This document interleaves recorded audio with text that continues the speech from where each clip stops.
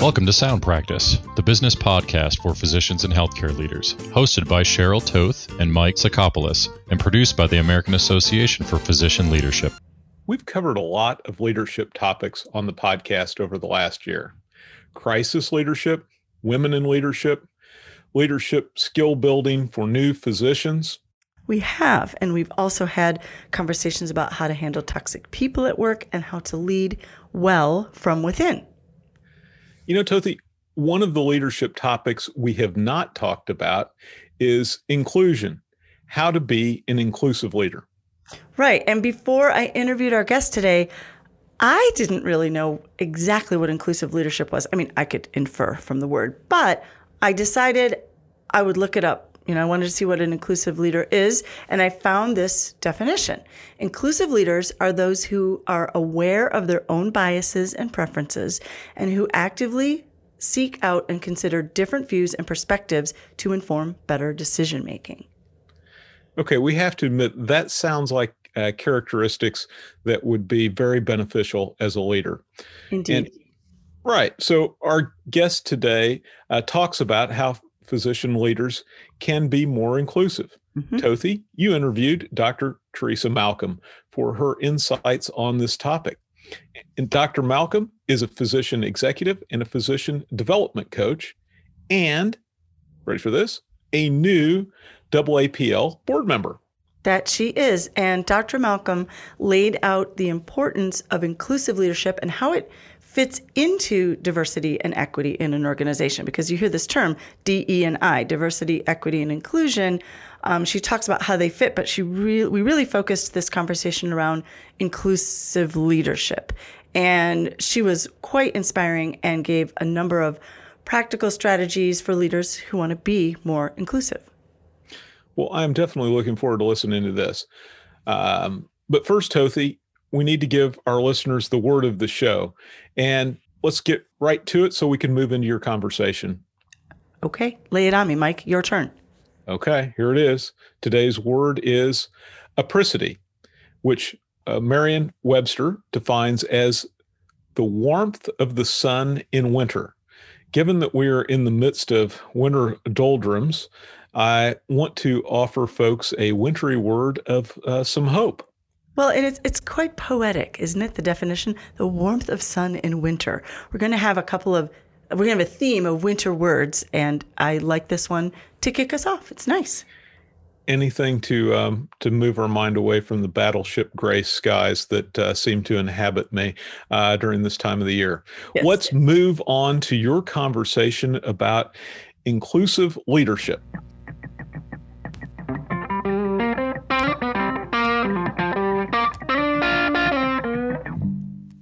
Joining us from Scottsdale, Arizona, is Dr. Teresa Malcolm, a certified physician executive and a physician development coach who approaches every challenge with an open and willing spirit. Dr. Malcolm is a board-certified OBGYN and a fellow of the American Congress of Obstetrics and Gynecology. She coaches physician and faculty leaders who are seeking personal and professional fulfillment in their clinical practice or work environment. And Dr. Malcolm has extensive experience in the acute care, ambulatory, and medical group settings. She's also a board member of the AAPL. Dr. Malcolm, we are so pleased that you joined us today to talk about how physician leaders can integrate inclusion and equity into their organizations and into their leadership style. So welcome to Sound Practice. Thank you. It's such a pleasure to be here. And thanks for that introduction. How kind of you. You are very welcome. You have been a great addition to the board, and you've just recently been announced a couple months ago. So it looks like next year we'll be seeing more of you in your participation in AAPL, which is great. So I'd like to just start off by having you tell us, I know you're no longer actively practicing, you're coaching, you do one-on-one coaching, you do group coaching, but tell us a little bit about your areas of focus and, what's a day in the life like for you, Dr. Malcolm, in terms of your projects? Yeah, my life is, just as I think as adventurous and fulfilling as a coach as it was when I was practicing clinical medicine. And I have the opportunity now to work with physicians from all over the country who are interested in growing personally and professionally so that they can become even more effective leaders than they are and really be the leaders that they've dreamed that they can become. So my day is right now consists of a lot of Zoom calls and interacting with my For all clients. of us, yes. Exactly. Yes, we're all living in that virtual space right now, and so I, like maybe many of the listeners, have experienced the Zoom fatigue as well. And then I also get the great opportunity to work with groups as well too, and have a group of physicians, like-minded physicians, who are coming together, who again really want to take their leadership skills and their leadership mindset to the next level. Well, we've talked about coaching on the podcast before, and we've had various AAPL members on talking about mentoring and coaching and leadership coaching. But most of it we've talked about in the context of one-on-one. So tell us, what is group coaching about? I mean, how does that work? How does it really, in practice? What do you do? Well, what is so great about group coaching is that the individuals who are part of that cohort or part of that group can really be supportive of one another, and you really can learn from the other individuals who are part of that. So at times it might be individuals who are strangers who don't know one another, but all have very similar interests or have very similar goals that they want to achieve personally and professionally. So in coming together as one, they get to hear from individuals who are in different subspecialties, or who are at different levels of their leadership, or who are just from different parts of the country, or maybe they're in a medical setting, a medical group setting, or maybe they're more in an acute care setting, and hearing how we all have different backgrounds, but we can have very similar challenges.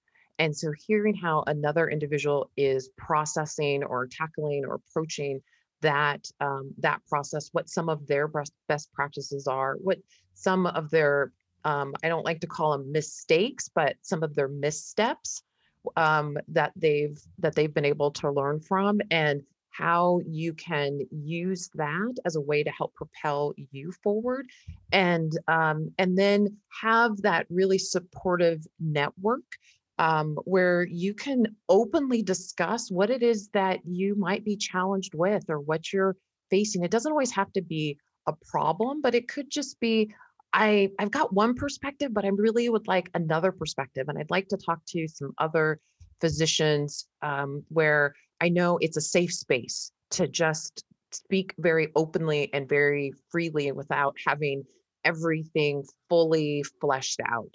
So that's one of the things I really, really love about the group coaching, where you have individuals coming from different parts of the country, or where they might be strangers initially. Then there's that other piece of group coaching where you can work together with a team that's already formed, and helping them to work together even more cohesively. Because I think, collaboration is definitely important, and we can work with people that we may not know, and we can put out a great project. But for me, the goal is really to help that group feel connected to one another, so that I understand what's important to you, you understand what's important to me. I know what your strengths are, you know what my strengths are, so that we both are complementing each other in such a way that we can take our final project to a height that we didn't even dream of when we started. So it sounds like if it's an existing team, they're really deepening their connection with one another, understanding of one another, and finding ways to communicate so they can collaborate better and have a better output. And for the groups that don't know each other, this is an opportunity to really learn and grow from each other's, like you said, missteps, or just experiences and wisdom and challenges that they're facing. Because we all know that, in hospitals across the country, you have people facing similar sets of challenges all the time. And one of those, what we're talking about today is this, the topic of diversity, equity, and inclusion, which is challenging many organizations, not just in healthcare, but in particular, let's talk about this idea of inclusive leadership. I know it's something that you focus on. And so how does your coaching, whether it's group or individual, address inclusive leadership? First, tell us what it is. Describe for us what that is. Yeah, I see an inclusive leader as someone who is really thinking broadly and is thinking beyond self. And I think that that's really truly inherent to us as physician leaders.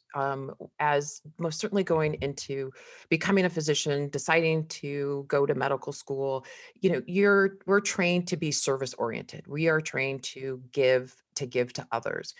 And where I see inclusive leadership really plays a role and is, I think, so complementary to physician leadership is that it's really including everyone so that they can develop their talent.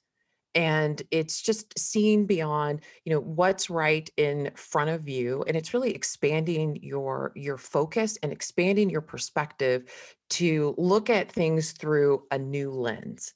And so that's what it's very broad, but it is something that can be so impactful because I think as physicians and as leaders, we are definitely focused on outcomes. We're definitely focused on what the results are, and inclusion is a way to have a greater impact. It is definitely a way to improve your overall outcomes because what I can do as one person can be tremendous, but just think about what I could do with 5 other people who have a different perspective than I may have, and where we could enhance that to new heights and new levels. And how does this idea relate to the other parts of the DE&I acronym, the diversity and the equity part? How should leaders be thinking about these pieces fitting together? So diversity is really more about the different components. So diversity is about kind of the mixture. So you can think about diversity as those very easily identifiable metrics that we can quantify. It could be women versus men. So it could be by gender. It could be by race. It could be by even just your educational background. So diversity could even be, well, I'm a graduate of Tulane University School of Medicine, and it could be, having individuals who graduated from other schools of medicine, from, Stanford or from Morehouse, or so those are those very easily identifiable metrics that of where diversity comes into play. So it's about the mixture of the group. Okay. And inclusion is really getting the group to now work together. So all of those different parts to now work together. So I kind of see diversity as a little bit more on the surface. And then I think of inclusion as now starting to dip beneath the surface of all of those different parts working together. And then where belonging for me really comes into plays as you again start to go even deeper beneath that surface is all of those different parts now feeling connected, now actually feeling connected to something bigger than themselves. Well, and for our listeners who are leading large organizations, well, and medium and small organizations too, how do they, I guess what I'm thinking about is, how do they first assess if there is an inclusion or diversity issue under the surface? And then what do they do about it as leaders? What can they do about it as leaders? So I hope you can definitely relate to me on this, Tothi, about really encouraging people to be introspective. So I think that that's where it starts is taking a look in the mirror and thinking about your own personal experience. And I do believe that whatever your current position is, that there has probably been at least a time in your physician leadership journey where you didn't feel a part of, where you felt excluded, you felt on the sideline. And it could be something as simple as somebody taking credit for your work. It could be as simple as somebody speaking over you in a meeting. It could be even just getting slighted on an email chain. I mean, it could be something so small.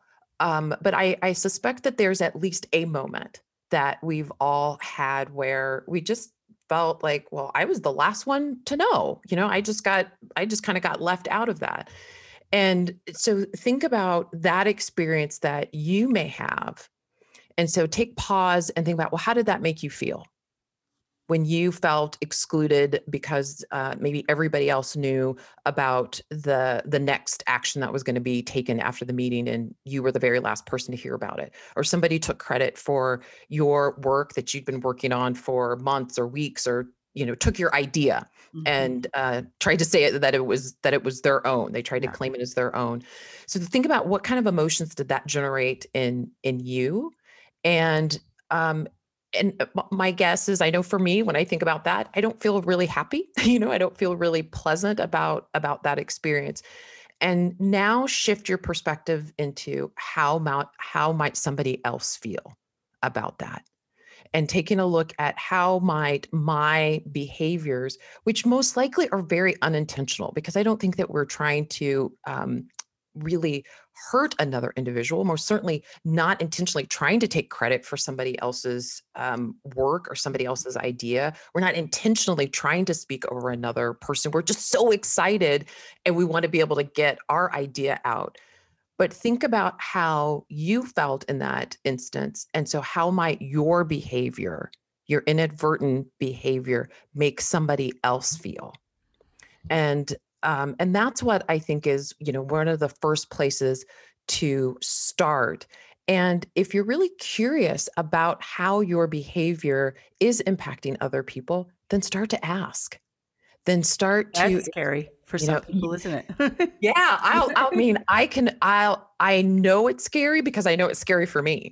So I can definitely, relate to asking others for their feedback about how my actions or how my behaviors might be impacting them, because I'm trying to come from a place of well-intention, but its execution may not be there. And so, because I know it can be really scary, start with people you really trust, and start with people that know you and know you well, and that you know very well, because it's then just a little bit of an easier transition into, maybe hearing some things that you didn't necessarily want to hear, or that might be a little bit surprising, but that person's intention as well, and their delivery to you is going to be because they are there to help you and want to make you even a better leader. Yeah. Start with that, and then work up to the ones that are the bigger challenge, who may be more honest in a direct manner. but you kind of start softly. I like that. That's really good advice.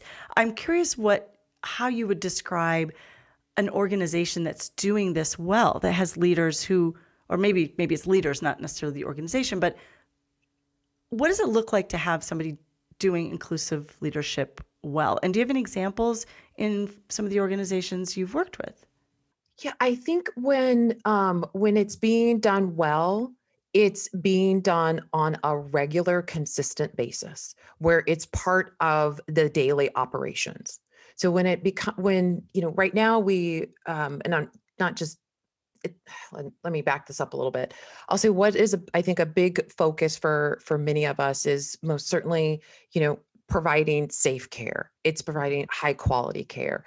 And those are some words that I think we'll hear one another use very often. I want to do what's safe. I most certainly don't want to do anything that causes harm. So I think when inclusive leadership becomes part of the norm is when you hear people talk about it on a regular basis. And it's part of the everyday conversations.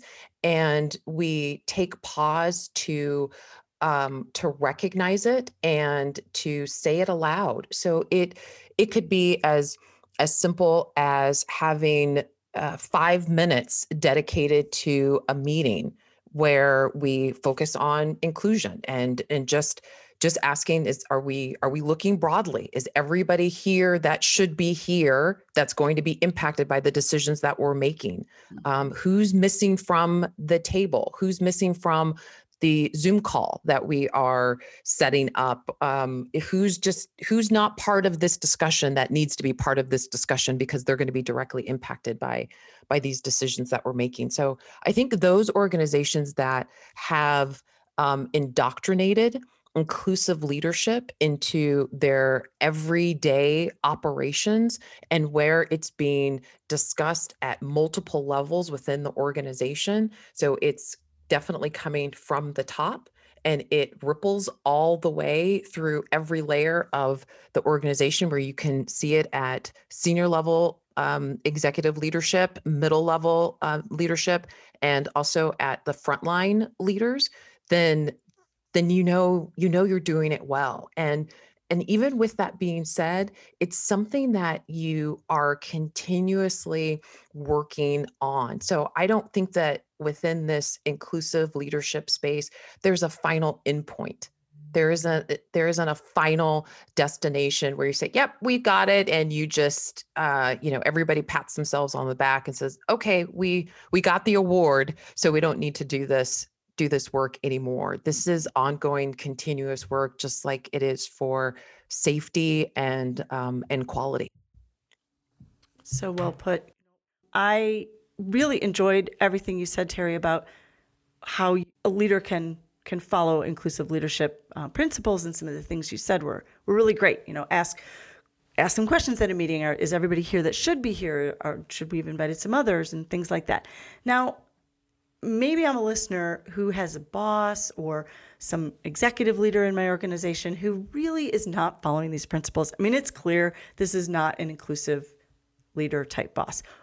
What can I do as a manager or someone in an organization to deal with that person? How can I interact? Maybe how can I even help them be a better leader? Is that possible? It is possible. Yeah. So, I don't want anybody to feel like they have to go running in the opposite direction and, ducking and dodging that leader, because, that is your leader. And again, like I said earlier, I think that we are all well-intentioned, and maybe your leader is not recognizing and does not understand the full weight of maybe how their actions or their tone or their behaviors are impacting others. So, this is going to require you to maybe step outside of your comfort zone a little bit. And this is part of being a courageous physician leader. And it's being an ally. And so it is, if you see something, then say something, and letting your leader know how their actions or behaviors are directly impacting you. And so what I would recommend is coming from a place of, hey, can we sit down and chat? And I'd like to, if you'd be willing to hear, I wanted to share with you how this made me feel. And it is discussing your emotions, and if you can share how that made you feel, then hopefully that will start to open up the dialogue to where you can discuss how maybe your leader taking credit for your idea, or maybe your leader speaking over you in that meeting, how that made you feel, that, hey, that made me not continue on with the presentation that I had because I got talked over. And so we missed out on hearing a lot of other really valid points that could have helped that discussion, or that could have helped us with our decision making. So I think sometimes when people hear the word feedback, it can start to raise the hairs on the back of the neck. So, but maybe just asking, can I tell you what really worked for me, and giving some guidance on that. And then that can be a segue into, and here's where maybe you lost me, or here's where maybe I stopped showing up in the way that I really could have because of this. I don't want to gloss over all of the word choices that you just made as you answered that question, because they're super important. You are suggesting that folks have that conversation by saying, this is how it affected me. This is what I felt. And that really diffuses it, doesn't make it feel preachy, I think, when they're having that conversation, because you're really talking about how it made me feel. And so I think that's terrific advice in a way to have a conversation that isn't going to make the boss or whoever was the non-inclusive leader feel threatened. So yeah, that's exactly correct. I mean, the idea is to definitely try to, diffuse things a little bit here and not set off fireworks, but rather for us to engage in conversation. And so if I start using really hot words with you, you're most likely not going to hear anything that I'm actually saying. So if I can, be very thoughtful in my word choice, then we can engage in more of a conversation than you feeling like you're being attacked or scolded or reprimanded. Yeah, it's not what you did, it's how it made me feel. And that was your word choice was excellent. So I think very, very good advice. I also am curious about those folks who are listening and would like to further their understanding and knowledge of how they can be a more inclusive leader. Where would somebody start on this? Do you think there's things to read or things they can do, little exercises they can try in their daily work life with their colleagues? Yeah, I think there's tons of information, of course, out there on the internet. Google is my best friend, and I hope it's everybody else's best friend as well. But one book that I would recommend is written by Verna Myers, and that's Berna Myers, Myers, and she is really a leading authority within the space of diversity, equity, and inclusion. And she's got a great book entitled "What If I Say the Wrong Thing? 25 Habits for Culturally Effective People." And it's just a great little handbook with lots of examples of times when we can inadvertently stick our foot in our mouth and maybe say the wrong thing. And then some guidance on how we can say things a little differently. So I just think it's a nice little easy read that can just give you some guidance and direction on how to maybe change your behaviors and actions from a strengths-based leadership perspective and without shame and blame. I think that's, having those practical, and especially you said examples, 25 examples is really useful for people just getting started, I would imagine. And any thoughts about things that could be done in the workplace as a group, maybe in your department or the medical practice that maybe you work in? Let's say, I think about a lot of the younger physicians who are listening, because we have a fair amount of residents that come into the AAPL and they're just starting off. How can they affect inclusive leadership in their organizations, even as they're just starting out in their careers? And I'm so glad that you asked about those that are, or the physicians who are embarking on their leadership journey, because this is something for everybody to do. Being an inclusive leader is something that applies to all of us, no matter where we are in our leadership journey. So this is, by definition, if we're saying that it's only one person's responsibility, then we're really not serious about the work. Mm-hmm. So I'm so glad that you brought this up, because I do want everybody, no matter how long or how short your title may be, or how many years you've been serving as a physician leader, this is something that we can all do. And I think it really just starts with asking some very simple questions of really who's missing, mm-hmm. and bringing that to the attention of the group. If you have the ability to be the leader of a meeting or conduct a meeting, then setting aside a few minutes within that meeting where you specifically focus on inclusive leadership. And again, asking What can we do differently? What perspectives have we not considered? Where can we move outside of our comfort zone to do things a little bit differently?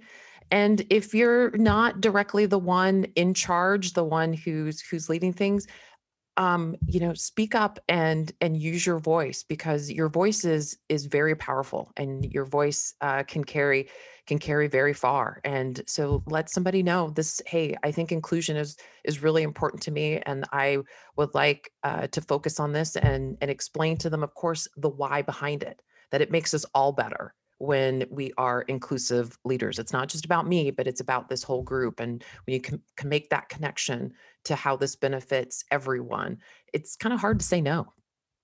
Exactly. Final thoughts to everyone out there, not just young physicians or faculty leaders, physician leaders. What are your final thoughts on this topic of inclusive leadership? My final thoughts are that we all start from someplace. And this is a journey.